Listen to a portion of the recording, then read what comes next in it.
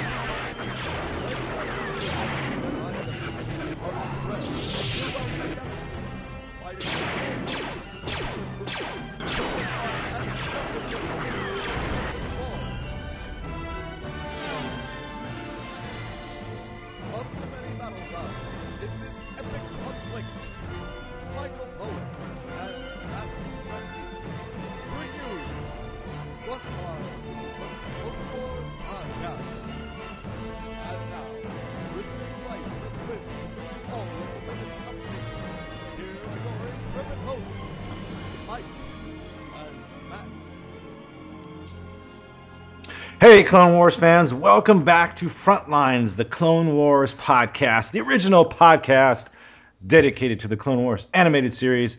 My name is Matt, your co-host for the evening, and joining me, as always, your creator, Michael Cohen. What's up, my brother? Hey, how's it going? Episode 92, 8 away, well, seven episodes, and then our illustrious episode 100, which we will be recording, broadcasting, which will be at Star Wars Celebration 6, August 23rd to 26th, 2012, at the Orange County Convention Center in Orlando, Florida. It's, as of right now, 171 days, 2 hours, 13 minutes, and 6 seconds to go. We're not sure if it's been made an official part of the celebration, where we have applied for a fan panel, so hopefully we can hear back on that soon, but yes, we will be recording there one way or another, you know. Like you said, if we have to go in the parking lot, yeah, I don't care. We're going to do it. Yeah, well, it's going to happen. So, yes, you guys, everybody's got to get there. Yes. Well, we got a lot of stuff to talk about with more Asajj Ventress coming at you today, so let's jump right into the news. Sure. Welcome. I have been expecting you. This is just the beginning. This is where the fun begins. Join us or die. Our meeting was not a coincidence. I'm glad you're here to tell us these things.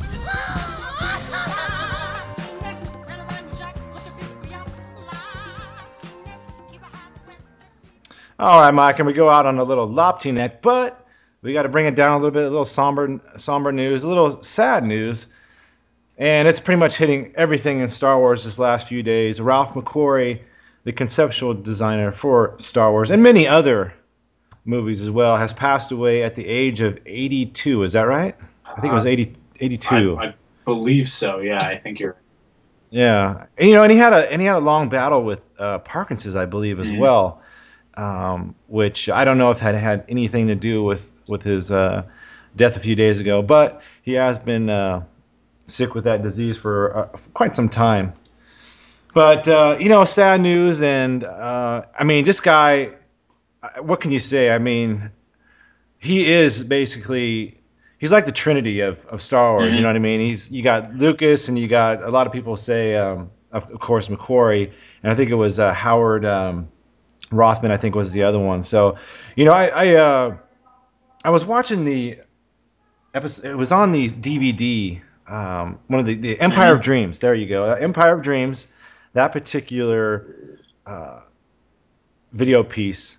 And there was a great little section on Ralph McQuarrie, and it's about a minute long. I want everybody to take a listen to this, and we'll talk about it real quick. So check out this interview with Lucas and McQuarrie. But Star Wars wouldn't be cheap. To get the Fox Board of Directors to approve the necessary budget, Lucas needed something dramatic. He hired Ralph McQuarrie, a conceptual design artist who had worked for Boeing. I'd seen some of his paintings, and I thought he was really brilliant. I had said, look, I want you to do some paintings of these scenes that I've done so that the studio can get a picture of what it is I'm talking about. When I turned in the script, I had about 5 or 6 drawings that I turned in with it also to say this is what it's going to look like. He had a concept for a big, spectacular visual, and it didn't come across in the script. So I tried to give it scale, juxtaposing the tiny little figures with the great, spectacular backgrounds. George would say, don't worry about how we're going to do it. We just want to see an impression of what the scenes would look like on the screen.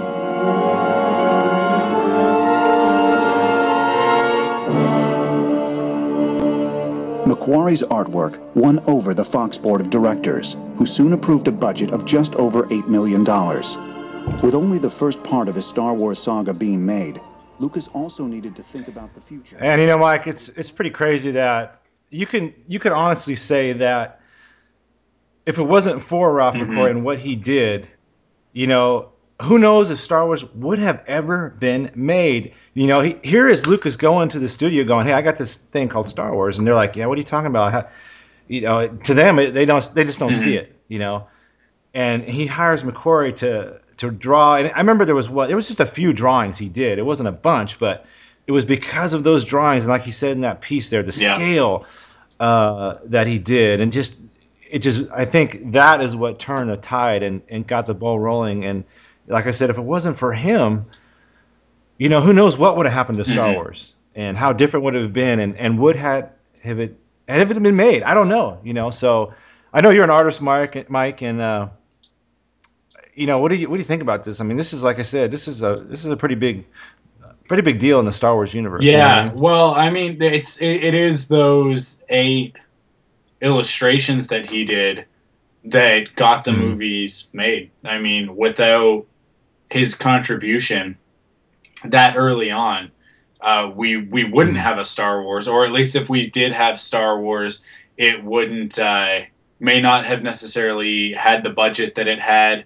or the right people. Because I mean, when you're making movies, timing is everything, and you know, if they would have taken that to Fox and as well as everybody else, and everybody would have passed, and then, you know, George would have had to keep on pushing and pushing and pushing. He may have made the movie later, but it wouldn't probably have had Harrison Ford or Carrie Fisher or Mark Hamill or you know, the dozens of other people who now make up such a huge part of Hollywood. And there really are like those core people that are responsible, George Lucas and Ralph McQuarrie, really responsible for so much of what came afterwards. I mean, the whole idea of an aesthetic to the Star Wars universe comes directly from Ralph McQuarrie's art. I mean, it's all there, right? I mean, obviously things changed from production, pre-production into production and into post-production, but I mean, when you see that the Millennium Falcon in that illustration that he did, I mean, it's pretty close. That's pretty much what it ends up being, you know. And same with I mean, the Sand People are dead on. R2 and 3PO are really close, and we've all heard the story from Anthony Daniels at one point or another, because he always tells it whenever he's in any interview situation ever, about that illustration of C-3PO, that very first one, and when he was auditioning for the role, and he almost didn't want to do it, but then he just saw this painting, and this face looked out at the painting to him and just sort of called to him, and he had to do it. And so I mean, like C-3PO being one of the core characters, and I mean, most important parts of I think the fabric of the Star Wars universe, you know, along with the rest of those main characters and locations and concepts. And so without Ralph McQuarrie, you wouldn't have that. And without Ralph McQuarrie, you also wouldn't have the 2 generations that have followed, that have been inspired and informed by his particular style of concept design. I mean, there really weren't movies before Star Wars that did what Star Wars does. And I think that an artist like Ralph McQuarrie and his vision, being able to take what George Lucas put down on paper and words and turn it into these amazing visuals, and express that to an entire world without, like it's got the motion, the feeling, the action, everything that you need from that's actually in the movies is contained in these paintings. And then the vehicles might not be exactly how they ended up, and characters might not look exactly the same as they do in the films, but I mean, at the end of the day, the work that he did is the only reason that stuff looks the way that it does, right? Like he's just so crucial to it. In my opinion, there's 3 people who really made Star Wars what it is, and that's George Lucas's writing, John Williams' music, and then Ralph McQuarrie's art. So like those are the 3 elements that all come together, and really, like, I mean, the words laid the foundation for the art laid the foundation for all of the effects, and then that allowed John Williams to come in and just see this stuff and go like, well, this is the music that goes with this, right? And so you end up with this amazing, powerful combination, and that's what movie making is about. And without Ralph McQuarrie, it's kind of unimaginable what Star Wars would be. We wouldn't be doing this right now, I don't think, if you didn't have an artist like Ralph McQuarrie putting his stamp on those first 3 films. And I mean, his stamp is also on the Clone Wars, because so much of his unused concept design pops up every now and then in the Clone Wars, in just dozens of places, whether it's the prototype Y-wings are more directly translated from his original art.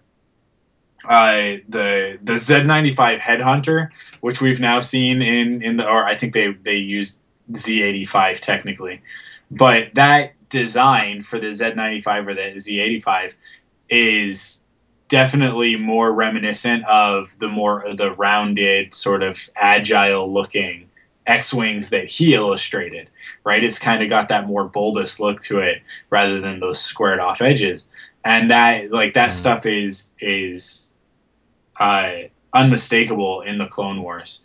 And if you pop open the Art of Clone Wars book, you'll see all sorts of notes where it's like, we took this concept art and we just sort of went from there, and we didn't even really need to do anything. We just went, okay, let's make those textures and make it that shape. And so even now his legacy is still coming to life on the screen. So yeah, and I think, like you said, another tribute to him and what he did was look at the action figure market and the statue market. They're coming out with products that were Ralph McQuarrie's designs that didn't necessarily get used or got changed, and it's like, what better tribute than that? And there's been a big outpouring on Twitter and Facebook, and everybody, a lot of artists and stuff were weighing in on his, how much of an influence he was to a lot of people. So like I said earlier, it's like, who knows what would happen? You go to these studio execs and, all they see is dollar signs, and they want something that's going to look right and going to make a lot of money. And George didn't have anything until McQuarrie came along and gave life to it. And man, that's just going to be one of those stories that you always talk about when you talk about McQuarrie, and, just that beginning section there. So, but yeah, like I said, just not necessarily like sudden or anything like that.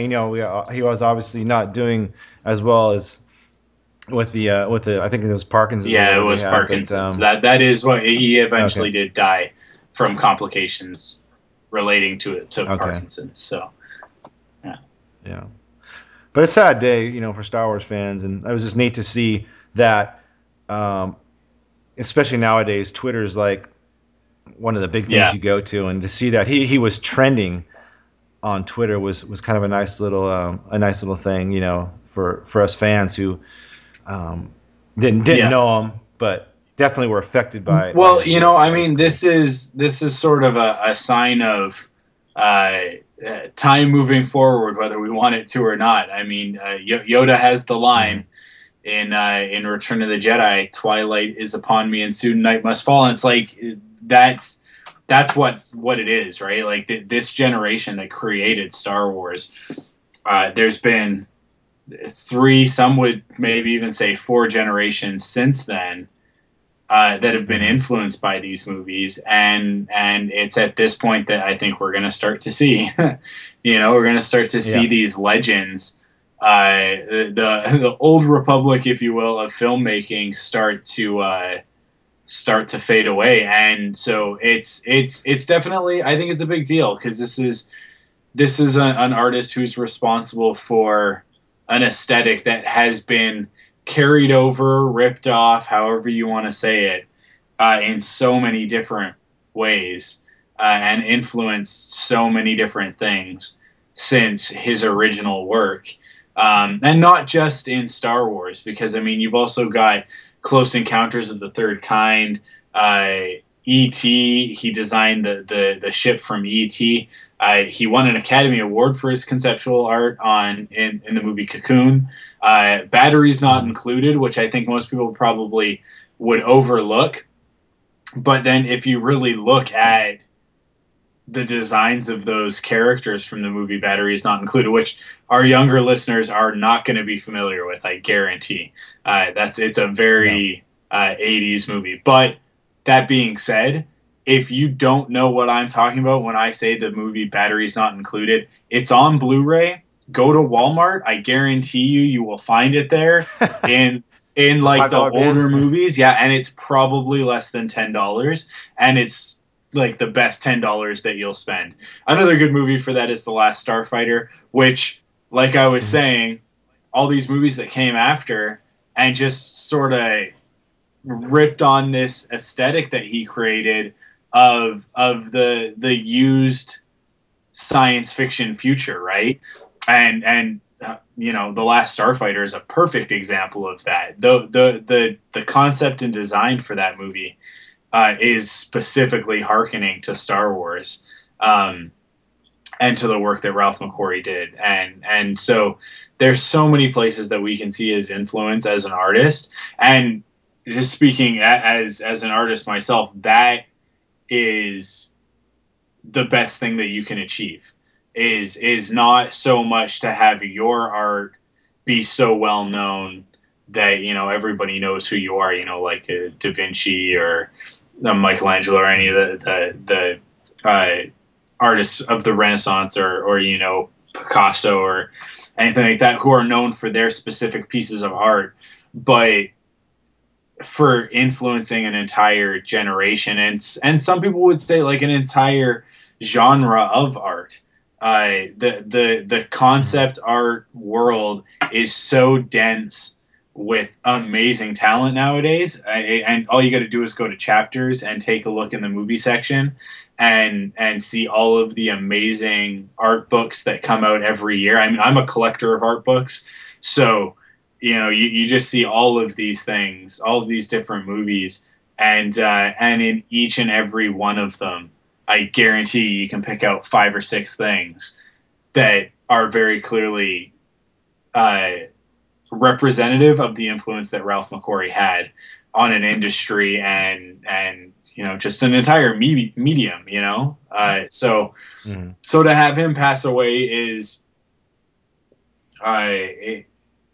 it's a huge loss, just from a perspective of a talent that I don't think that the world will ever see again. And it doesn't get celebrated when it's a graphic artist or a sort of a commercial artist, because there's something crass about it, because you're not creating art for the sake of art. You're creating art, for a movie or for action figures or for a video game or something like that. And I think that unless you're really keyed into those industries or like a fan of movies or video games, the general public overlooks these pieces of art as just, oh yeah, yeah, that was the concept art. Well, they needed that in order to do all of that special effects stuff that they do. So whatever, and like they just sort of toss it aside as just, well, it's part of the movie industry. So it's entertainment, which means it's fluff, which means it's not worth anything. But you look at like we mentioned, the C-3PO and R2-D2 painting, one of the first ones that was done for Star Wars, or one of my favorite pieces of art of all time, that original concept art of Luke and Vader fighting on that derelict space station, where you don't even see Luke's face. You just see him from behind, and he's got that sort of white-yellow lightsaber and that amazing, imposing, unbelievably evocative image of Darth Vader, that he's just like, he's machine, he's a little bit of man, there's some demon in there's a little bit of a ghost, he's a samurai, he's a robot. Like it just communicates every single piece of that character in an instant before we even get to know him. It's got the tragedy keyed in there to this character, and you don't even know anything about him yet. You just see this piece of art, and you see this struggle and conflict between these two characters, and there's something going on there, whether you've seen Star Wars or not. It's so incredibly deep.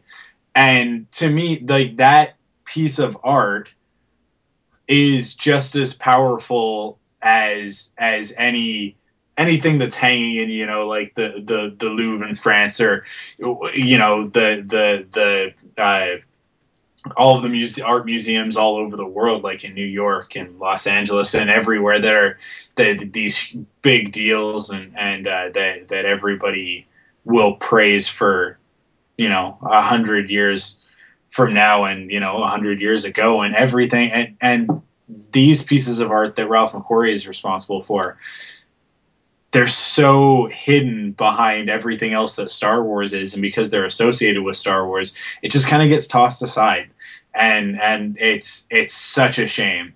And I don't know, it's always that thing of, once an artist dies, then all of a sudden they get the appreciation that they deserved, that they never got when they were alive, and it's a shame when that happens. But at the same time, you can only hope that that's what's going to happen for Ralph McQuarrie, that maybe now he'll get a little bit more of that recognition in the general public from everybody, not just from us Star Wars fans. Because I saw his art in person at Star Wars Celebration 2 years ago in 2010. They had an exhibition of his art at the show. And again, as an artist, as someone who wanted to be a conceptual artist in film, to see that stuff in person was one of the highlights of that entire weekend for me. Because you could just, you saw the paper and graphite that he laid down, that was the actual piece of history that was, the first sketch of an X-Wing fighter, or the first sketch of the Millennium Falcon. And to see that stuff in person was just, it was totally inspiring. It was awesome in the truest sense of the word. And hopefully somebody puts something together to show that to the world, to show everybody that this art is so much more than just concept art, because I think we sort of throw that term out there, and we know what that means, but to another person it's like, oh well, it's concept art, it's a concept that was turned into a movie. And it's like, but it's not just concept art, it's art. Like, it's just straight up art in the truest form, and it's some of the best art that I think the planet will ever see. And it's a shame that it doesn't get the recognition that it deserves. outside of our community. But maybe that's something that we as fans need to sort of make a choice and start showing that off to people. I don't know. There's kind of the pop culture is a big thing right now, and like the nerd culture and geek culture. And so this stuff is becoming more mainstream, and maybe now's the time that somebody puts together an art show specifically devoted to Ralph McQuarrie, and whether that's all of his stuff going into a gallery to be shown, or whether it's a selection of his stuff and then a selection of artists that have been inspired by him to do their own stuff, or to do other Star Wars or Indiana Jones or Close Encounters artwork. It would. I think it would just be amazing to have something like that come out of this. To come out of such a huge loss. This like I said earlier, this is one of the three people who's really responsible for us having the Star Wars films be what they are. It's a huge loss for our entire community. And Star Wars Celebration this coming summer, I think it will be a really great chance for someone, whether that's someone at Lucasfilm or one of the fans, or a portion of the fan community, to come together and really recognize that in our own community. And I'm sure that'll happen. I don't even need to put that out there. I'm sure that somebody is already knee deep working towards a goal like that, because his stuff was at the last show. So I'm sure that there are probably already plans to have some Ralph McQuarrie art there. So I hope so.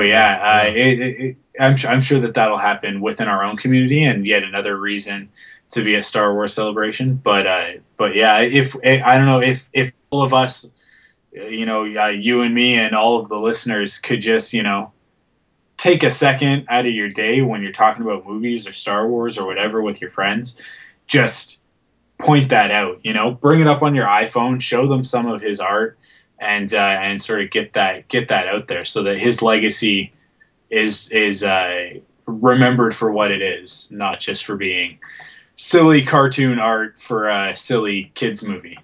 Mm-hmm.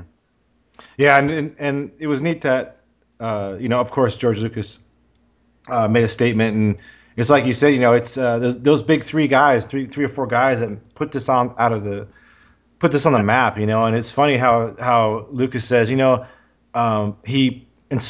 propelled the cast and the crew with his art, and he says in his little piece here that he could always point to one of Ralph's illustrations. If he couldn't find the words to say something, he would just say, point at it and go, do it like that. Just how he do it. So that's kind of a cool tribute. And you were talking about the Luke and the Darth Vader, that iconic painting of those two fighting, and I have that piece. It's a Kotobukiya statues. I have both of those, and it's one of my favorite pieces that I have in my collection, and that's sitting on the wall over there right now. So it's a fantastic piece, and like I said, he will be missed. Great loss. So in lieu of that, I think that is all we're going to do as far as news today. We just wanted to mention that and kind of talk about him and kind of give it his own, kind of leave it just with Ralph as far as the news this time. And we will just kick it right to the recap after just a few minutes of silence for Ralph McQuarrie.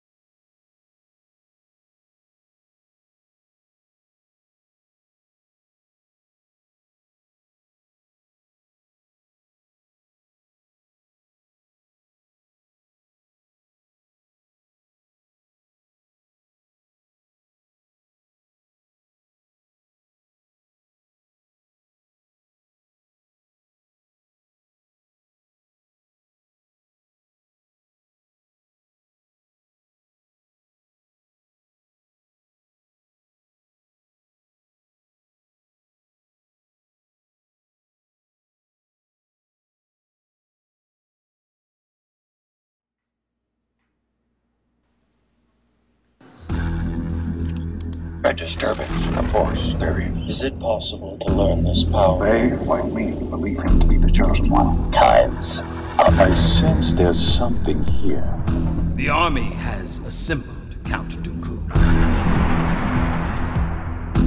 The Mon Calamari system must not fall into Separatist hands. All troops, battle stations! This isn't gonna be easy. We'll disintegrate for sure! Suck it up, Shiny.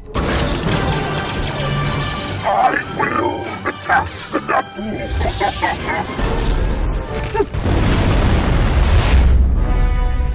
I will return, Mother. I warned you. I don't work for free. Long have Sith empires been built upon the backs of slaves. Anakin has struggled to put his past behind him. I'll keep an eye on him.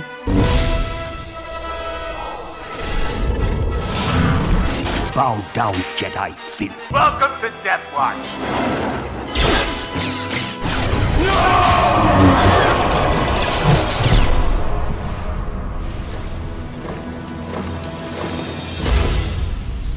All right, Mike, you ready to start off the recap?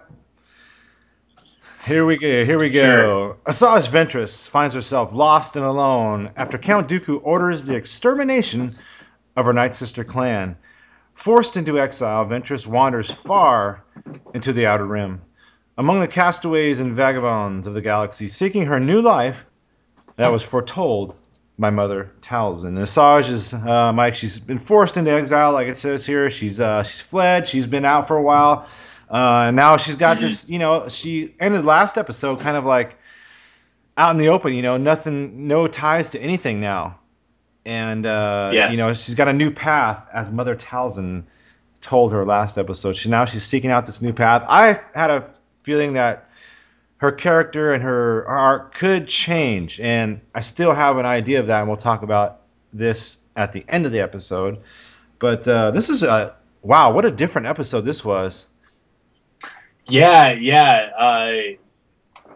Totally switching gears from last week, and I think becoming one of the best episodes of the series, which I wasn't expecting from this, and I honestly think this will be a better episode than the next two that we're going to get. There's going to be some awesome stuff coming up with Savage and Maul and Obi-Wan, some stuff that we're really going to enjoy. But I think we kind of know what to expect from that. Whereas with this episode, I did not expect what we got. And it kept me guessing right until the last second. Like literally the last second of this episode, I was still going, what are they doing? What's going on with this character? And where are they going with this? What are we going to see in the future? So just because of that, it's become one of my favorite episodes of the series. And beyond that, it's also got, it's got Boba and Bosk being a total BA mofo in this episode. I mean, like he's hardcore, and I never really had any feelings one way or the other toward Bosk previous to this, and I know we've seen him on the series before, but he hasn't really done a ton before this episode. And then in this episode, we really get to see him kick some butt, wipe the floor with some dudes, and be a really cool character.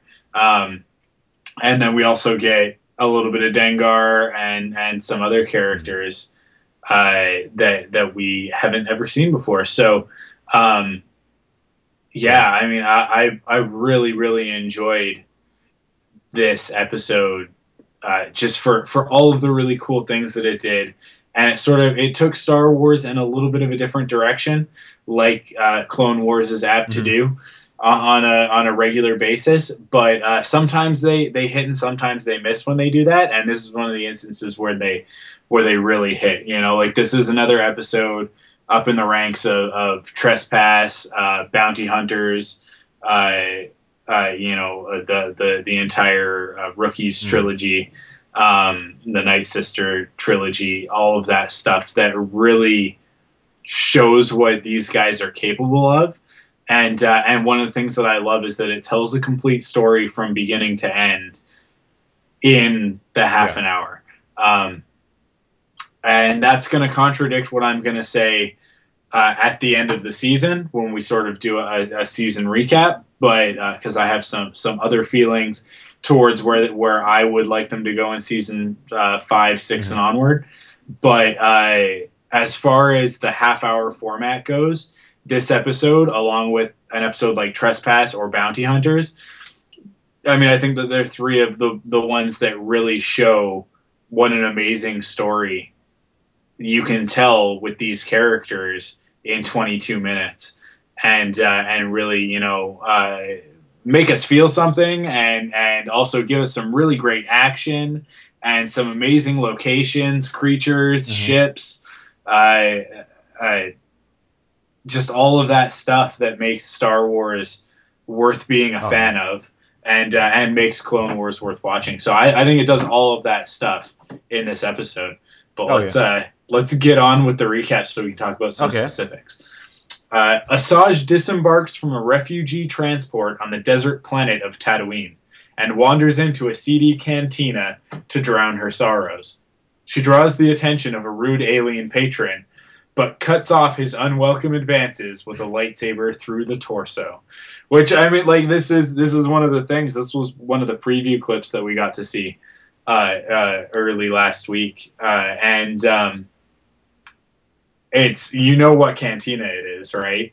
It's the one and only. We're clearly in Mos Eisley. Was it? Because I wasn't sure. Is that right? Oh, I think it's pretty clear that it's supposed to be Mos Eisley, I think so, because it's a cantina full of bounty hunters, right? Yeah. So, and as we're gonna see in a second, I mean, it's a flip, reverse, upside down version of Obi-Wan and Luke walking in to the cantina, and I like, we'll get to that in a second, and sort of where this goes. But that whole him coming over and sort of being like, "Hey, how's it going?" and her being like, "Back off, leave me alone. You really don't want any part of this. Just walk away now." And she gives him a warning, and he just keeps going. And she's like, "Okay, you asked for it," and just right through the chest. And then the best part is when everybody laughs and claps. Yeah. Right after, right? Like so that to me says Mos Eisley, because I think if you were in Mos Espa or one of the other settlements on Tatooine, people would be like, "Oh man, we're just moisture farmers, we don't want any trouble." But in Mos Eisley, the most wretched hive of scum and villainy you're likely to find, that's just par for the course, right? Well, that's what I got out of it too. Is you got that shades of A New Hope there, and just like you said, this is what I love about the cantina scenes in Star Wars universe. They remind me of like the Western. You got the bar, the band's playing the music, whatever. The cocky patrons who think they can, just run in the place. And again, this is why I think it's probably the cantina as well. Just like you said, she stabs him, and it was a cool scene. Everybody looks for a second. And it's like, okay, back to what you're doing. Just another killing in the Star Wars universe. In the cantina. So just go about your business, move along. And so that was a great scene, and we got a new look for Asajj in this particular episode too. Yes, a very cool design as well, and probably, in my opinion, her best design yet. Yeah, fantastic. So Asajj is called back to a back booth by bounty hunters Bossk and Latts Razzi. They like Ventress's style and forcibly invite her to join the group since she just killed their partner Oakhead. Ventress, with no other direction, decides to go along with the hunters.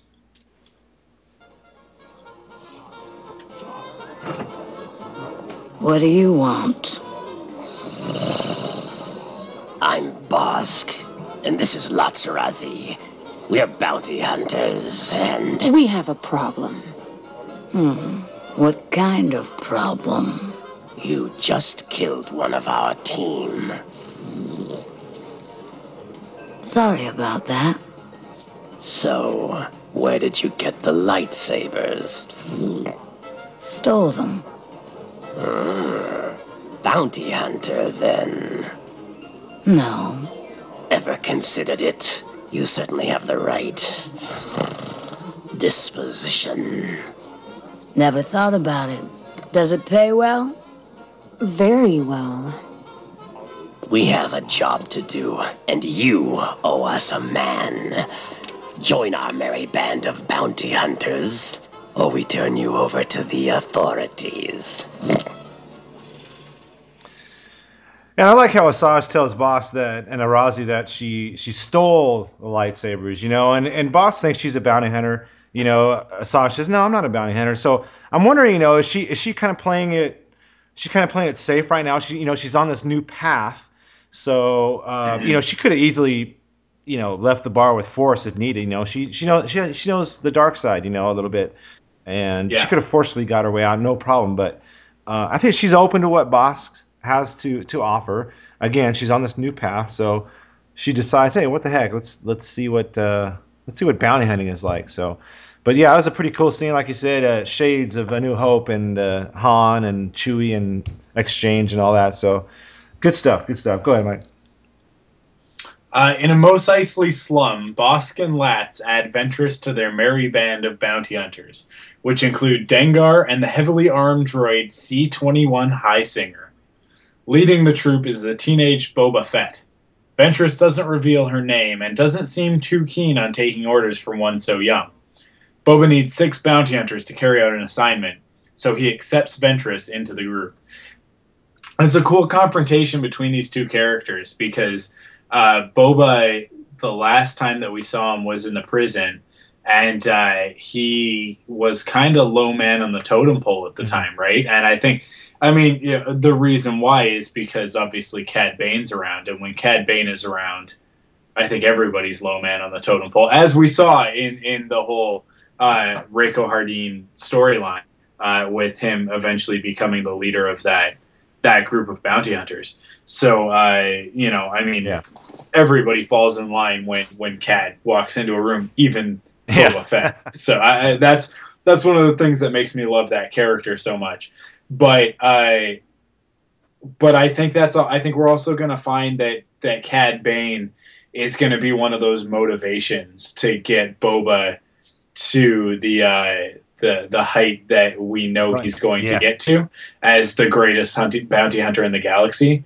And this is just one more step in that journey where we see him. He's now I don't remember in the prison head. He had the shaved head. Yeah, his right? hair was real short. Yeah. Yeah.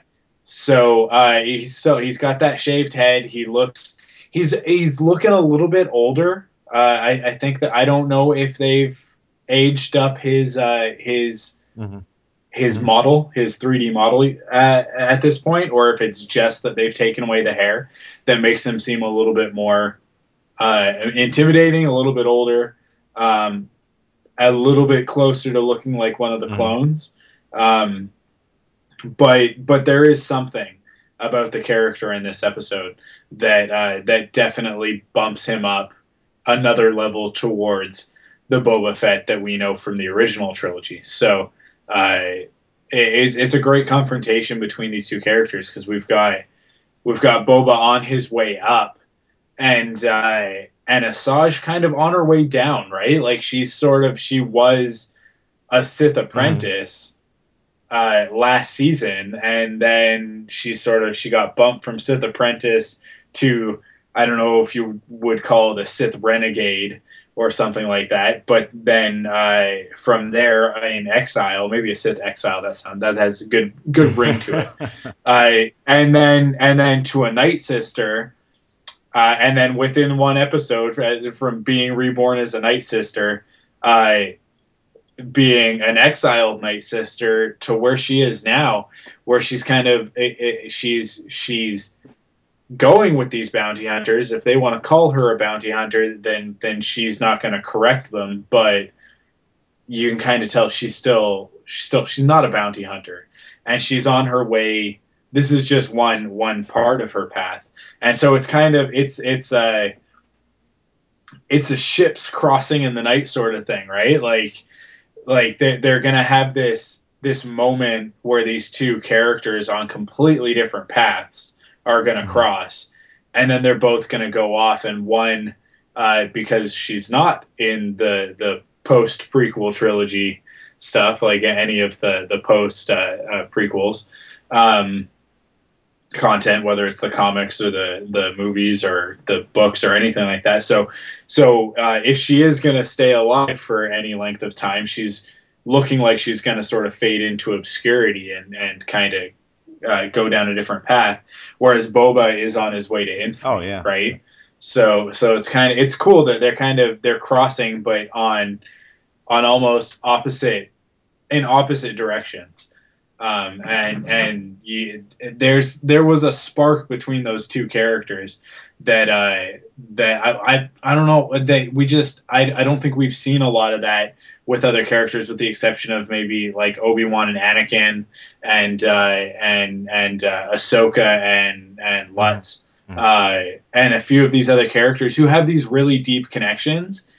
And but with a lot of them, we kind of know where things are going, right? Particularly like Anakin and Obi-Wan, Anakin and Padme, the Palpatine and the Jedi in general, with the clone troopers even. But these characters, we know where one's going, and we have no idea where the other's going, because her entire story at this point has been thrown out the window. Because I think that she's died about 4 times if you count all of the different continuities that she's died in. So it's a good point you made about the crossing of the paths, and one's going one way and the other's going the other. Because like you said, she comes in as like, who's this kid, and he's like, yeah, I know I'm a kid, but wait a minute, you don't know what I can do, and we're going to see what he can do later on, and he's much more adept and a little bit more active than we've seen him. Yes, exactly. Not so much an observer like he was in maybe the season 2 finale. Right, yeah, exactly. So we'll see him hold his own in this episode, and she says, I don't take orders very well, but again, she falls in the line. She's playing it cool right now, just to kind of keep the peace, and we'll see what happens. And I forgot to say too that Latts Razzie, she was voiced by Claire Grant, who was the wife of Seth Green. Of course, Seth Green, we all knew who Seth Green is. So just a little tidbit there if anybody didn't recognize that. So cool. Yeah, it's good stuff though. Like you said, great stuff between these two, and it's going to continue on as well. Yes. Boss's starship, the Houndstooth, lands on a space station connected by a skyhook turbolift to the planet Corzite. It is a pressurized world where only subterranean caverns can offer escape from the crushing atmosphere that prevents starship transit. I love the fact that they brought a skyhook into G-level canon with this, because the skyhook the concept of it comes from Shadows of the Empire, I believe. Somebody can correct me if they know better than that. But Shizor has a skyhook that is his palace and command center, that's connected to his palace, but it's his battle command center.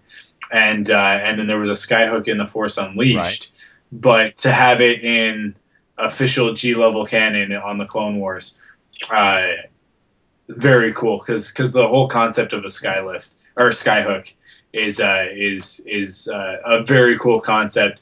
That's a little bit different from the idea of a space station or the ships and that sort of thing. And the whole concept of this planet being the atmosphere is so dangerous that you can't even land a ship, so you got to land on the skyhook and then travel down on the skyhook to the surface of the planet.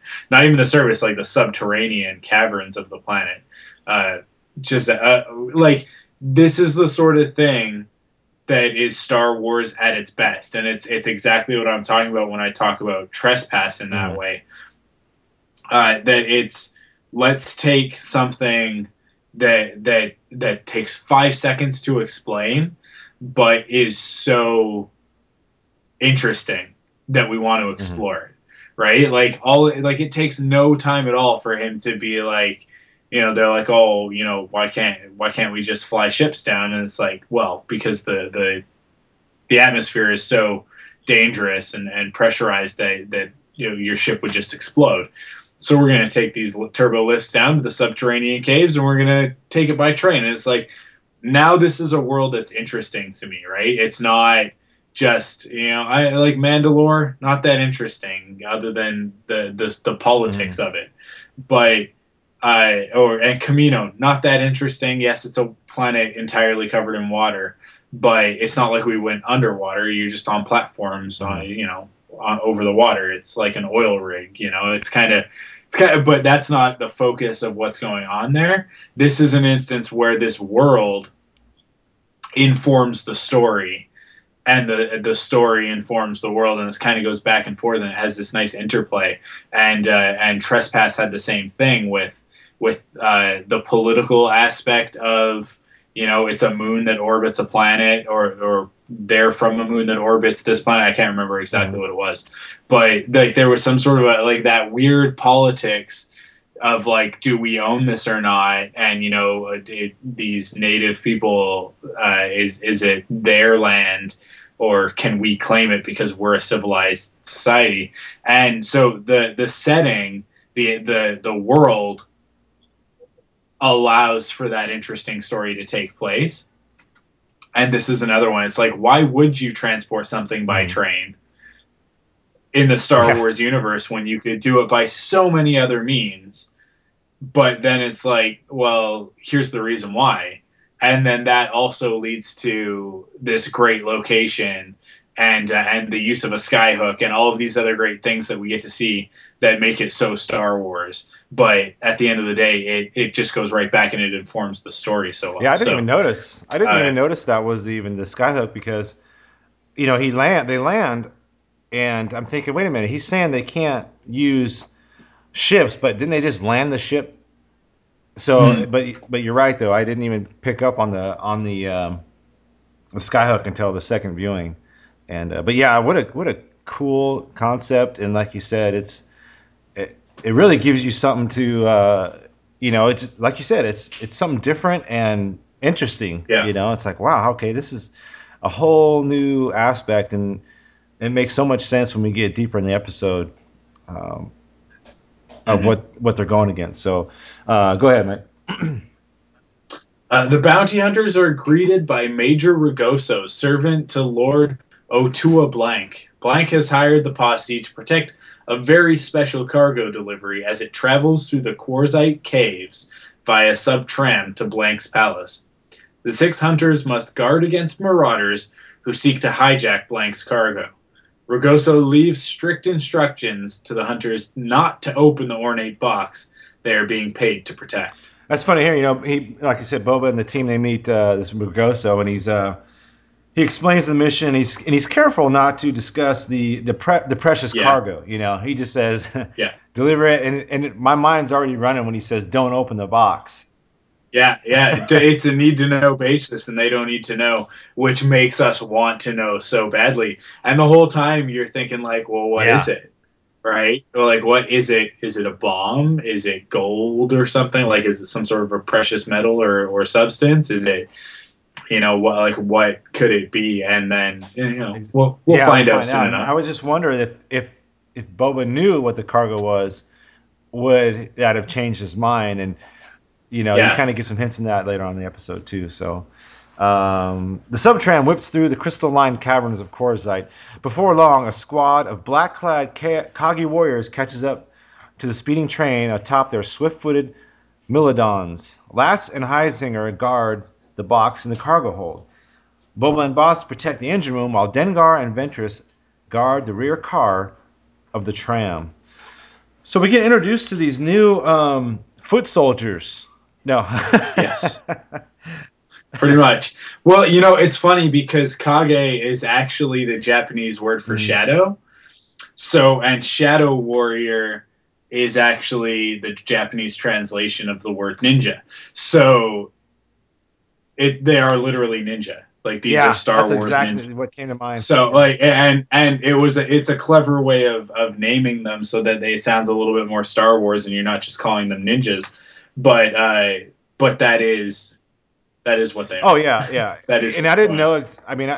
That's the first thing that came to mind watching it was ninjas. I'm a big fan of the martial arts genre and stuff like that. And they used you know, they're flipping around. They're using the martial arts. They're throwing smoke bombs, you know, stuff like that. So the only thing that was missing was, you know, throwing stars. But they even had the katana style blade, you know. So definite nod to the ninjas there. But it was cool, you know. And then here's a subtrain thing. Here's again. This is what I get back to. Is it's like back in the Old West, you got the train with the cargo on it. It's rolling, and you got, you know, the cowboys running up to try to steal it. You know, kind of the same type of thing going on here. Just a little bit different of a train, and instead of horses, they're riding on these giant beetle things. Instead of cowboys, they're ninjas. So, but still, that's the kind of stuff I love. So, go ahead, Mike. The Kage warriors attack. Hooded assailants leap onto the caboose of the tram. Asajj and Dengar fight them off, but as they brawl with the intruders, even more warriors leap onto the tram. Dengar warns the others that they are being overrun. Kage warriors smash through the windows of the cargo hold. Others leap into the engine room, armed with electrified short swords. The bounty hunters open fire with their blasters, but the agile Kage infiltrators duck and dodge past the deadly bolts. And I get a feeling, too, that Asajj, in the beginning of this, she's really holding back. She's using no lightsabers at all. Mm-hmm. She's not using the Force at all. She's just using her combat skills to fend off these the Kage warriors. So again, I don't know if she's trying to hide. You know, she doesn't want everybody to know that she has this certain power. You know, and I think she's just, you know, if she can hold out without using the Force, without using the lightsabers, she will do that to kind of keep her identity kind of on the down low. So what do you think about that? You think that was the case, or? I think that she was just holding back until she needed it, right? Like it wasn't. I don't think that there was any specific motivation to it, other than, you know, it's just not necessary. Yeah. Okay. So. A few well-placed kicks knocks Dengar off balance, and the bounty hunter tumbles over the rails of the sub-tram. Boba rushes from the engine room to hold the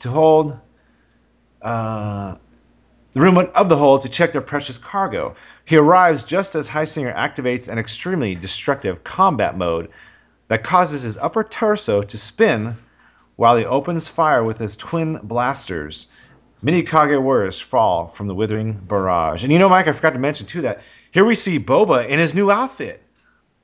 Yeah. And now, in different armor. It looks kind of it looked a little bit like the helmet, the armor that like a little bit like the helmet that Force Unleashed.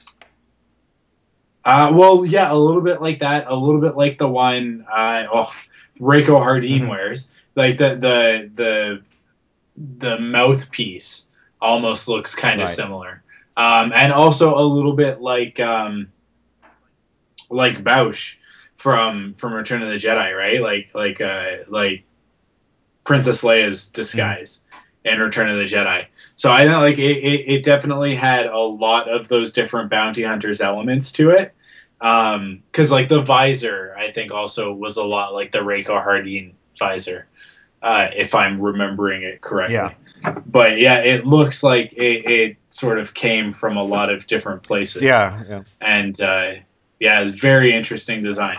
I guess I should have done a little bit more research. Well, it just reminded me of when I saw it. It looked like the helmet that was used in, I think it's the Ultimate Sith edition of The Force Unleashed. God, that's the exact. I mean, it just bounced me right to that. But you know, that was. But it was cool though to see Boba gear up, and who knows how his transition of the suit. Maybe we'll get to see. I don't know. You know, that's something. Yeah. Okay. So here we go. Here we got the concept art. I'm just looking at. I'm just gonna take a look and see if there's any sort of a hint at it. But we can also just talk about Heisinger for a second, because he is a very, very cool character just from a design perspective. It's kind of like a demon robot, right? Like he's kind of got, I don't know, just like this really foreboding appearance that makes him he's just kind of scary, you know, like there's just, and he speaks in that sort of binary language of just like those weird like modem type sounds. And He was just a really cool character. Some great characters actually in this episode, and some good stuff going on. Go ahead, Mike, your turn. Yeah, sure. Sorry, I just lost my place. At the rear of the tram, Asajj is outnumbered by the attackers and calls for backup. Boba dispatches Bossk to help the rookie, but he's ambushed by Kage warriors and knocked out of the tram. The lead Kage warrior leaps onto the cargo car. The swift-footed combatant is able to toss aside Latz-Razi and Highsinger, throwing them from the tram. He confronts Major Ragoso and demands that the cargo be turned over to him. When Ragoso refuses, the Kage leader throws a blade into his chest and kills it. They're boarding from the rear. I could use a hand back here.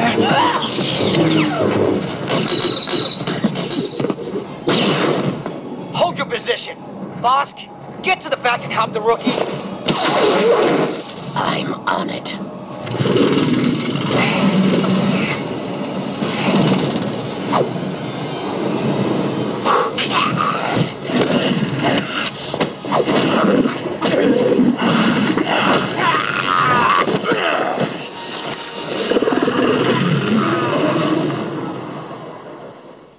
And I'll tell you what, that's a great bit of action in this scene during the train takeover. You know, Boba is starting to show, starting to show that he can hold his own. You know, and his skills from the last time we saw him are starting to get a little sharper.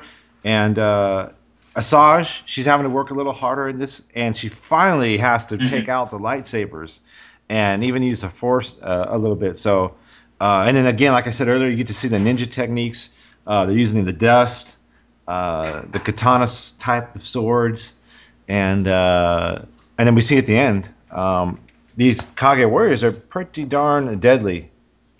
As who was it that found out that got the sword right through the chest? Was it Ragoso? Okay, yeah. Well, he gets killed. We just had that part, but yeah. And this character, which we're gonna get a little bit more of this, the leader of them.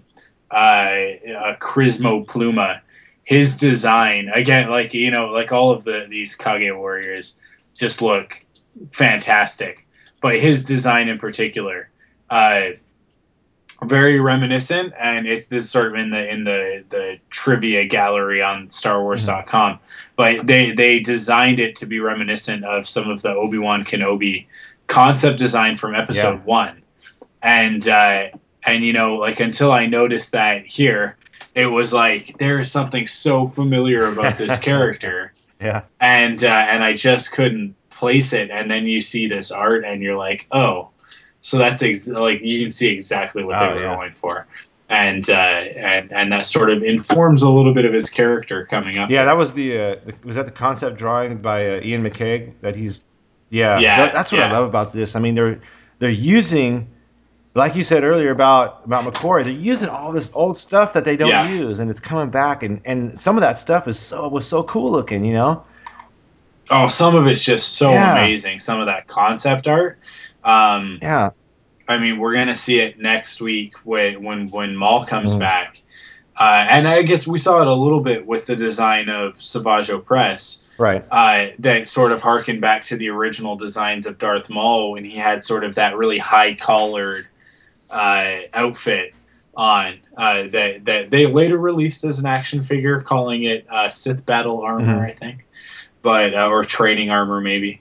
But yeah, I mean, to get to see these concepts come back and be used in a setting that I think is a little bit closer to where you'd expect to see them, because I think sometimes in the movies they wouldn't have quite worked, but in the Clone Wars, because of it being a computer animated series, these design concepts work really well. Like Mother Talzin, for example, being the original design of a Sith witch, playing perfectly into that, right? It's a concept design that I don't think they would have really pulled off all that well in the movies. It would have definitely looked CG and effectsy, right? Like very, very fake. But in the Clone Wars, it's completely believable because everything is CG. Right. So it's cool to see some of this stuff get its time to shine. Definitely. Entering the hold, the lead warrior battles his way past Boba Fett. He knocks Fett's twin blasters out of his hands and sends the teen sprawling with a well-placed kick. Fett tumbles over the cargo box, knocking it over. He is surprised when its contents spill out. It's a young girl, Pluma. Fett instinctively tries to protect her, but Pluma slaps him and runs to the Kage warrior's side. Pluma is reunited with her brother, Crismo, the lead Kage warrior. Crismo was attempting to rescue the captive Pluma. The cargo doors open and Asajj struts in. So this is when we sort of get the reveal of what was in that box. And it was this young girl, kind of almost an alien Padme. And so now we're kind of like, and Boba's reaction is like, I had no idea that this is what we were transporting. Exactly, yeah. You know, like I think that a lot of us probably assumed that it was a weapon or something of that sort, and then to have this girl come out, and then you realize that this is her brother and his brother, right? Yes. Her brother, and who's the bad guys here, right? And you sort of have that moment where it gets turned on its head. And the great thing is that these characters that we're dealing with right now, that are our main characters, Asajj, Boba, Bossk, they're not necessarily bad guys. They're bounty hunters.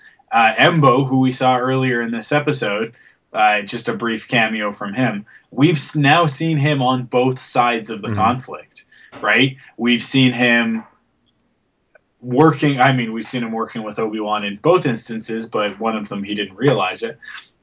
But to see him working to defend these people in bounty hunters, and then working with this plot to kidnap the Chancellor in the Reiko Hardin story,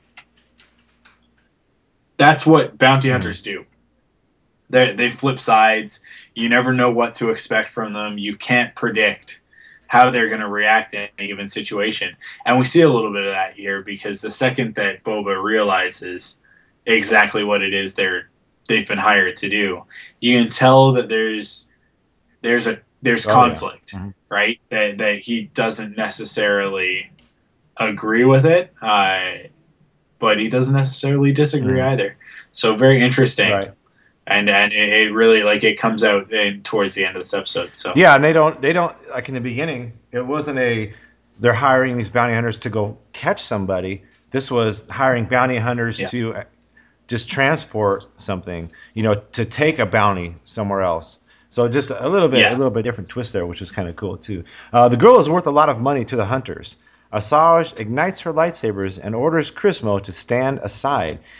He sets off a smoke grenade, and under cover from the obscuring clouds, he attacks Ventress.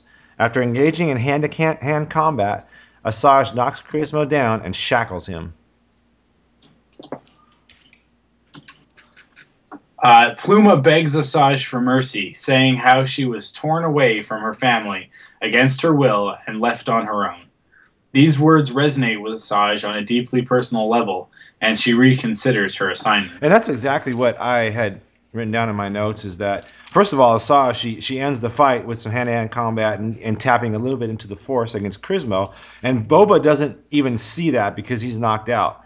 So I think she might have used that. Oh, yeah. Boba's down. He won't see this. And then, again, Pluma, she's starting to stir the emotions of Asajj, is what I wrote down, and she's thinking about she was thinking about being alone, and that could have been a turning point in Asajj, and especially in this episode, was the words from the young girl, and to see Asajj kind of think about things and like, oh wow, I was there.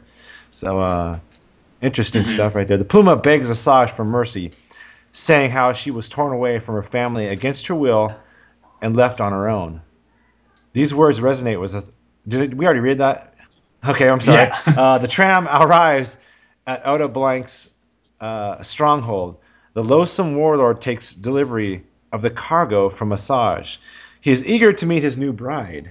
Asajj accepts the payment and departs aboard the tram as Blank opens the chest. He is shocked to find that his bride has been replaced with a bound and gagged Boba Fett. And I think we all saw that coming. Yeah. And, man, these guys aren't too smart not checking the bounty before they let... Before handing over the cash, the Yeah. credits. Did anybody else get a little bit of a vibe that, like, this guy, that O'Toole Blank, like, his end game here is to, I guess, wed the young girl, Pluma, and then maybe, like, eat her or something? Because he's kind of a big dude, and he kind of creeped me out a little bit, and I was like, well, you guys aren't the same species, and not even like in an instance where it's like Twi'lek and human, where it's kind of, you can tell there's kind of a compatibility there. This is like bird whale fishman and light blue gray skinned girl, that looks otherwise human, and that really weirded me out, and I was like, that was just the vibe that I got. I'm not saying that is what was going on, but I was just Creepy like, vibe. Yeah. that's gross. Like, it was just so gross, and I don't know off the top of my head who voiced O'Toole Blank, but whoever did, just in like that, I think it was even just one line, and just the character's movements, it got across everything we needed to know about that character, and that's that we are supposed to be disgusted. Yes. Right? Like, it's not supposed to be a good thing. No. I didn't get quite that vibe, but disgusting, yes. We'll finish up here. Aboard the tram, Asajj sets Krysmo and Pluma free in exchange for a sizable ransom from the Kage. She then returns to the orbital station where the other hunters have reunited. Ventress hands over their share of the bounty, Fett's included, and lets them know that Boba will turn up eventually. She then parts ways with the hunters, intending to use her newfound fortune to start a new life for herself. You made it. I don't believe it. Here's the payments. I already subtracted my share. Boba's is in there too. Make sure he gets it. Where is he? He'll turn up. Well, you certainly turned out to be quite the member of the team, didn't you? I'm not part of any team. You're too good for us now. Is that it? No. Once I was just like you. But I'm not that person anymore. Now, I have a future.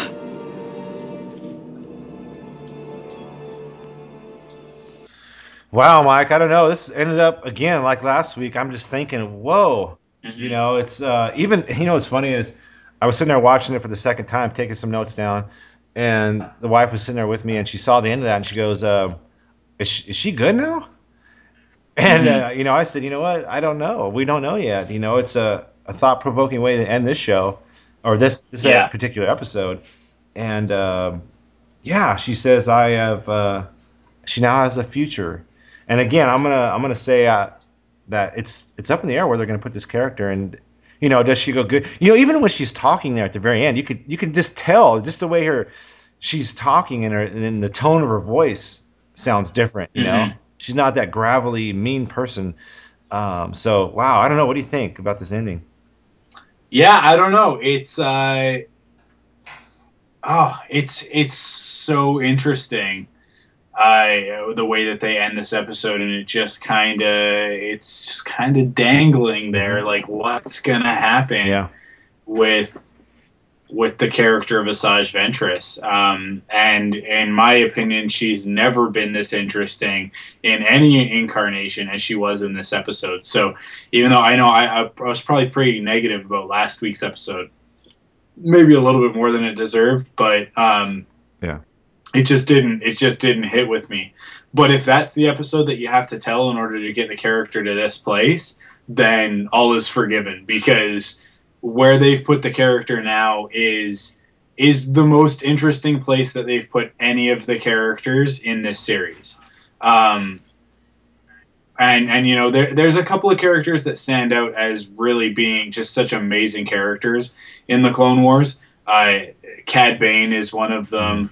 Definitely Rex is an interesting character. We've gotten to see a lot of him and how he feels about the war and the galaxy and the Jedi and all these sorts of things.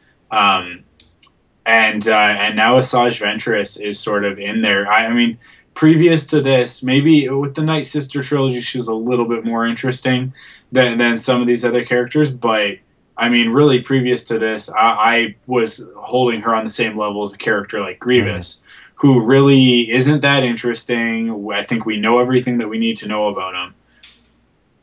He just shows up, he serves his purpose, and then he leaves. I mean, he was in the last episode. There was no character development there, and there doesn't need to be character development there. He's a machine with a monster's heart, and he serves his purpose as this aspect of what becomes Darth Vader, right? I don't know if I've ever talked about that on Frontlines before, that we have like the three evil characters that from the prequels that make up the different aspects of Vader. Because you have the demon in Darth Maul, right? You have that monster, and then you have the fallen man in Dooku, and then you have the machine in Grievous, and you put all three of those things together, and you end up with Darth Vader, right? Which is just such amazing writing. And anybody who tries to tell me that those characters aren't interesting in any way, they haven't paid attention to the movies. But Asajj has just leapfrogged all but Dooku, because Dooku is such an interesting character if you've read any of the expanded universe stuff to do with him. The one with Yoda and Dooku from the Clone Wars. Expanded universe? Yeah, the expanded universe one. I can't remember the title of it. I'm drawing a blank though. I don't know. It's like Dark Rendezvous or something like that. I think. That's a story that tells this great perspective from both Yoda's perspective and Dooku's perspective of that character, and really goes into a deep place with him. But I think other than Dooku and Palpatine, Asajj has just in this episode leapfrogged all of the other villains that we've had so far into having the most interesting story. And definitely, I think of all of the characters that have gotten their moment in the spotlight, that we didn't necessarily know anything about or didn't exist previously, Asajj has just become the most interesting one of them. I mean, it's an arc that I feel was a little bit rushed in the last episode to get her to the point that she was at the beginning of this one. But this episode lays the groundwork for some really, really good storytelling to come. I hope they don't mess that up by just making her, I don't know, a Jedi or like, a wannabe Jedi or something like that. Like, I hope that there's a little bit more development, that we can take some time with this character's story. But yeah, I mean, this is an excellent start. Oh yeah, an excellent start. Yeah, I definitely thought this episode was a lot better than the last one, and just some of the action and some of the old illustrations from Ian McKay coming back to be used again. It was all good. That hopefully we'll see more of. I don't know that we'll ever get to see Crismo again, but I would like it if we did. In just this really short time that we got to know that character, I found him really interesting, just from a design perspective, and then pretty good voice acting there by Ben Diskin, who is also the voice of that Otua Blank character. So there you go. That's kind of funny. It's one of the great things about this show is when you get one guy, he voices a hero and a villain in the same episode on two opposite ends of the storyline. So very, very cool to get something like that. I mean, and D. Bradley Baker doing Bosk, Tom Kane as Major Ragoso, and Oked as well as the narrator, of course. Simon Pegg as Dengar, he was pretty good, not too bad.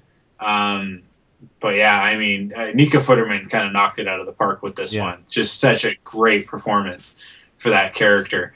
But when you get that kind of writing, it's always good when you've got a lot to work with. So, and I think that was Star Wars Yoda Dark Rendezvous. That was the Clone Wars novel you were talking about. So you're right. Yes, definitely. So great stuff, and only 2 more to go. 2 more to go. So 2 more left in the season. Yeah, it's coming down to the wire here, man. Let's head on over to the mailbag and see what's going on. Let's do it. Wait a minute, play back the entire message. Where are those transmissions you intercepted? He is carrying a message from an Obi-Wan Kenobi. I was beginning to wonder if you'd got my message. I saw part of the message. I seem to have found it. All right, Mike, you want to take the mailbag and I'll take the Facebook? Yeah, sure. So here we go. This is our piece of mail from Scott. I'm not even going to try and pronounce his last name. Yeah, Zalata? Is that that's what you're going to go with? Okay. Yeah. Okay. I love what you do, and you should keep going with your excellent reviews and show reviews. I like to hear your opinion on the show because I watch it every week, and I will always love Star Wars, and I am an Obi fan. If you could mail me back, that would be nice, so I have bragging rights with my friends. We all listen to you every week. And so I would like to know if you know any news on Star Wars Battlefront 3 and if it has a release date. Thanks for reading, and I love your podcast. That's from Scott. Scott, no. We have no news about Battlefront 3. There's always been rumblings. Since a couple of years ago. There was a Battlefront 3 that was in development, but the company that was developing it went bankrupt. I think that was in 2008 or 2009. Yeah. No. And the game kind of died with them. So I don't think we're going to see another Battlefront. Yeah, I don't know. I don't know. We'll see. Could be wrong. I don't know. I mean, like, there was the one for the PSP that was developed by a different company. And it is obviously a really popular series with the Star Wars community. Tell you, I don't know. LucasArts is kind of funny like that, though, because they also canceled The Force Unleashed 3. And left that second game with a huge cliffhanger. Oh, I know. Yeah. So follow through not always the best when it comes to LucasArts, but yeah, I guess we'll see. Yeah, you never know. I mean, it's you hear every once in a while you hear a rumor come out about somebody doing Battlefront 3. So we haven't heard anything solid though. And believe me, if we did, we would definitely talk about it on this show. And I tell you, I'm still waiting for my Republic Commando sequel. So yeah, I don't know. Hey, don't worry about having bragging rights if we mail you back. Hey, just tell them to listen to the show, and you can get bragging rights right there.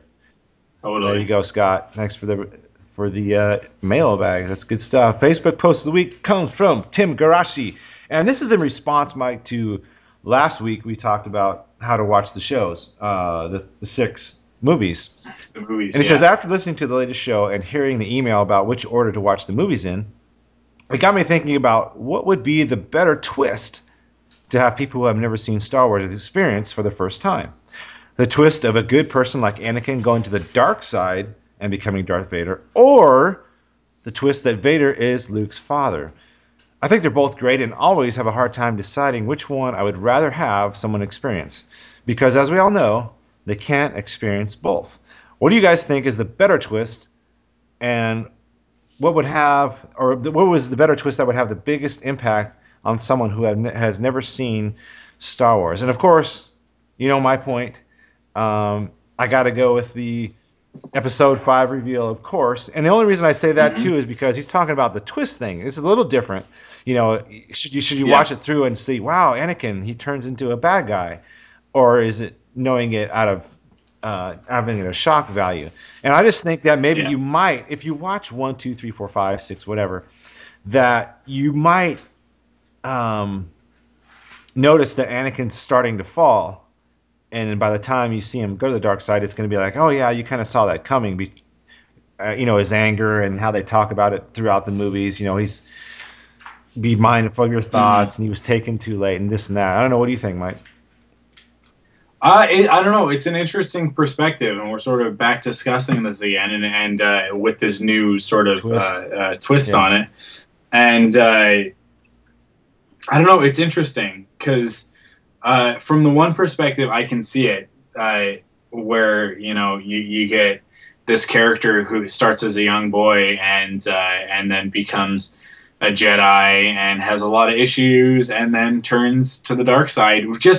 And the thing is that like we see the issues in episode 2, but then we come back in episode 3, and he appears to be doing so well.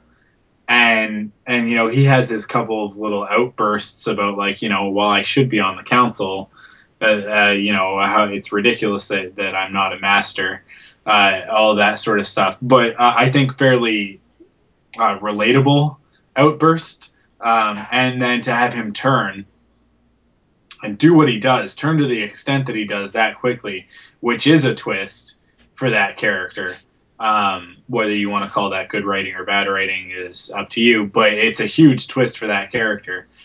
And then to continue watching 4, 5, 6, and I think the interesting part there is not so much that twist, but then when you get to 4 and Luke finds Obi-Wan, or rather Obi-Wan finds Luke, I guess, and they're sitting in Ben's hovel. And Ben has that moment of like, your father was once a great friend of mine, and Jedi Knight, until he was betrayed and murdered by Darth Vader. And I think that from the perspective of someone who hasn't seen the movies before, that would be a really interesting scene. Just like it was for those of us who saw episode 4 for the first time, and we're like, oh, the Clone Wars, what is that? And then but from this perspective, you've seen the Clone Wars, or at least a portion of it, whether you've seen the series or not, I guess. You would have seen more, but just to have experienced at least that sequentially what happens with that character, and then to have Obi-Wan, the last time we saw him, he was sort of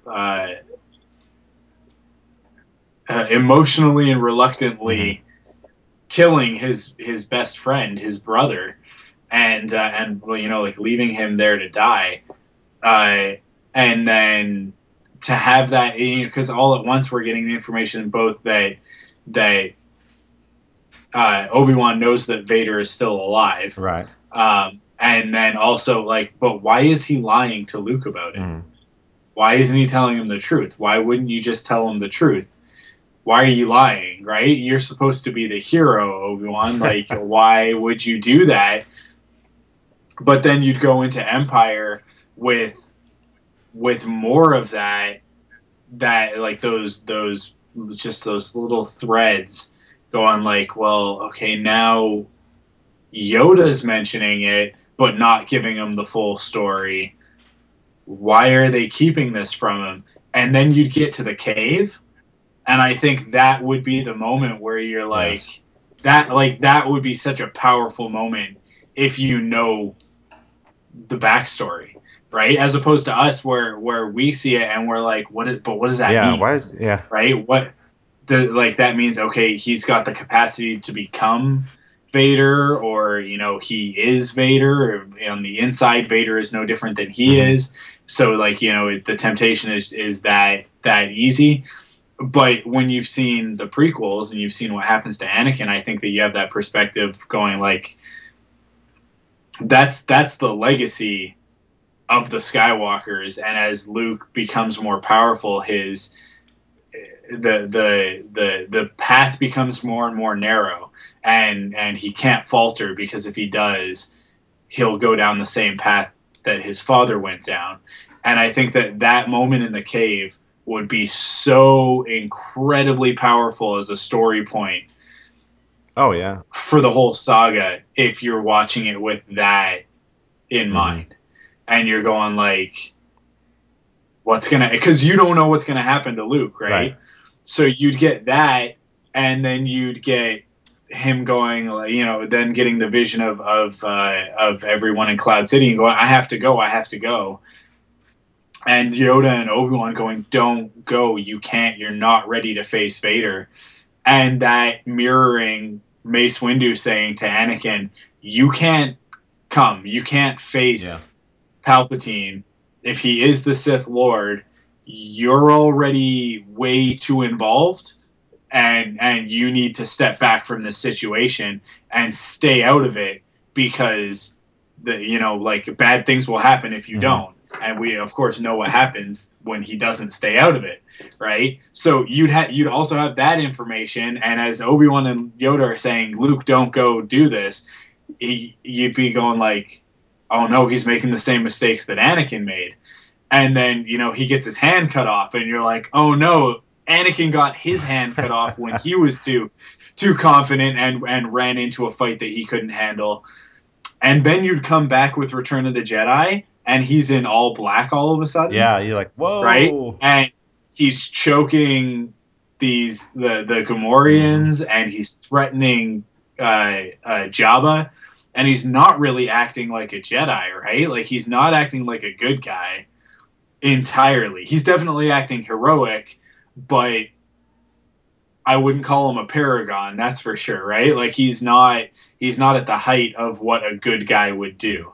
It's not necessarily what we would expect Obi-Wan to do in that situation, right?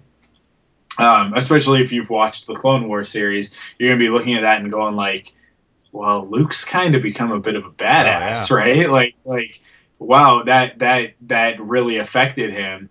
And then you get to the end of Jedi, and you get the Emperor saying like, oh, come on, come to the dark side, and you'll be so incredibly powerful. We'll destroy the entire galaxy and take it over and rule and do all of the evil things that we can do. And you're like, it's happening again. You'd be expecting that you'd be hanging on that moment. Whereas I think those of us classic trilogy viewers would be we watch it and we go, well, of course Luke's going to do the right thing. He's Luke Skywalker, right?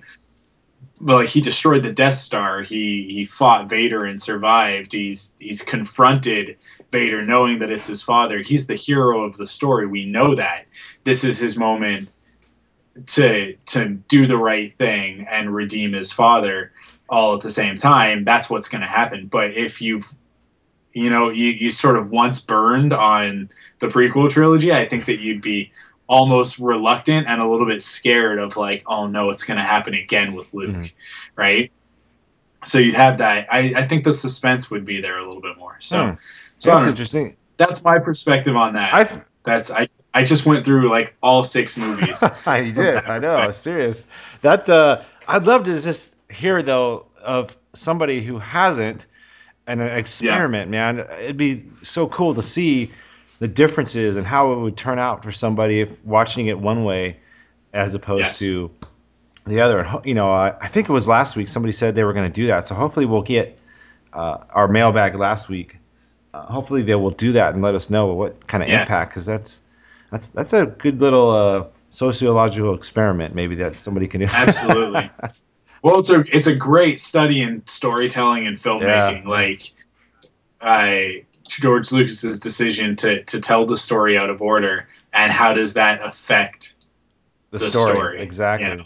Because I think that it's almost it's to the benefit of the classic trilogy and the detriment of the prequels. And I think that that's one of the reasons why there's just this huge gap for a lot of fans in regards to their perceived quality of the prequels compared to the classic original trilogy, because the original trilogy is really the meat of that story, and the prequels are the setup.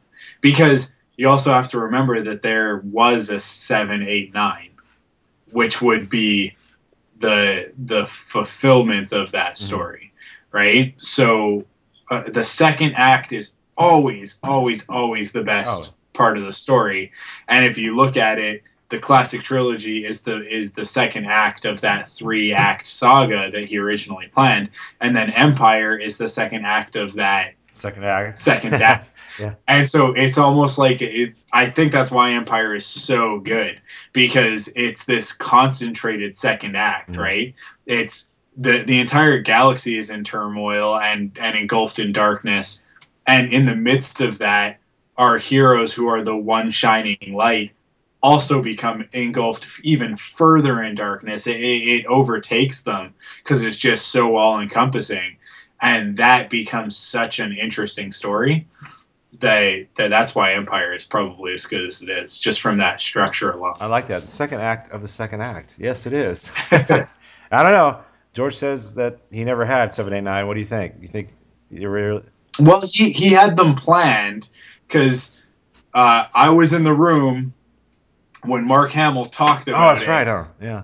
And he said, you know, when they finished 1, that George sat him down and they had a conversation about, you know, well, 4, I guess, and about 5 and 6, and then he also told him the story of 1, 2, 3, and then he told him the story of 7, 8, 9, where in 7, 8, 9, Luke has become like what he would do is they tell the story of 4, 5, and 6, and then they take a break and they tell 1, 2, 3, and then they take another break and they tell 7, 8, 9.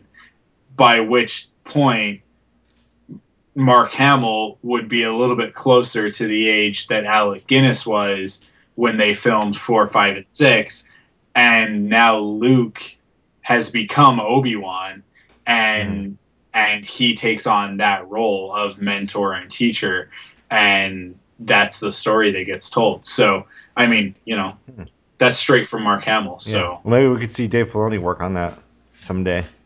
Oh, maybe. Who knows? That would be fantastic when they get done with the Clone Wars. Yeah. Here's, you know, it would just fly in the face of all of the EU that exists, and I don't think that they'll do it because of that, even though what they've done with the Clone Wars has flown in the face of a lot of that EU. Yeah. The classic trilogy characters are a little bit more sacrosanct, I think. Definitely. So I don't think that you can mess with them as much, but we'll see. Yeah, definitely. I would. Yeah. Oh, of course. Yeah. We got to get to next week's episode. It is entitled Brothers, and this is it, man. This is the one we've all been waiting for. The Dark Warrior Savage Opress is on a quest to find his long-lost brother. Could Darth Maul truly be alive after more than a decade since his gruesome bisection at the blade of Obi-Wan Kenobi? Savage voyages into the depths of a twisted planet to find whatever became of the fallen Sith Lord. Towson. This dust.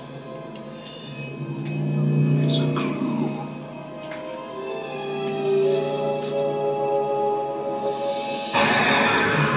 Yes, Savage. You are getting closer and closer. Soon you and your brother will be reunited. I must make the necessary preparations. So, Mother Talzin is back. What do you think? Yeah. There's the answer to our questions from last week. She is alive. Yeah. Now, was it an apparition or was that actually... No, she didn't have the green mist. Like, there was definitely green mist in the room with her, but she didn't look like she did at the end of Massacre. Right. So, if she's alive, she's just gone into hiding, I think. Interesting. So that's what's going to happen next week. Now, do we know this? Is this a 1-hour finale, or is it broken up into 2 weeks? It's 2 weeks as far as I know. From the last time that I checked, and we can check again really quick. But as far as I'm aware, it is going to be a half hour this week and a half hour next week. I'd rather have it that way. Yeah. So would I, because I don't want to be finished that soon. No. The season is ending really quickly. Yeah, last air date March 16th. So that would put us at next week. Right. But yeah, only 2 episodes left, and they're gonna be a doozy. Yeah, that's it. Looking forward to it. So. That's gonna do it for this week, though. Yeah, that's it. Thank you guys for listening. As always, you can check us out online at www.clonewarspodcast.com. You can follow us over on the Twitter at username Clone Wars, twitter.com/Clone Wars. And you can jump on the Facebook and join our page. And then from there, you can find the group. So that's facebook.com/Clone Wars Podcast. And you can mail myself and Matt at mail@clonewarspodcast.com. Yes. Just send it right in, and hopefully you will get read on the air in an upcoming episode. So then you'll get bragging rights. That's yes. Apparently, that's a commodity that can be traded in these days. Gotta have the bragging rights. Yeah. All right, guys. That's gonna do it for us this week. So we will see you next week. See you later.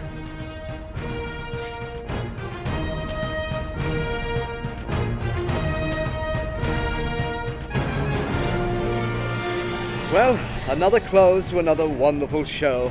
Obi-Wan Kenobi here, saying thank you for listening to Frontlines, the Clone Wars podcast, brought to you, of course, by StarWarsDaily.com. The Force is strong with you all, and it will be with you always.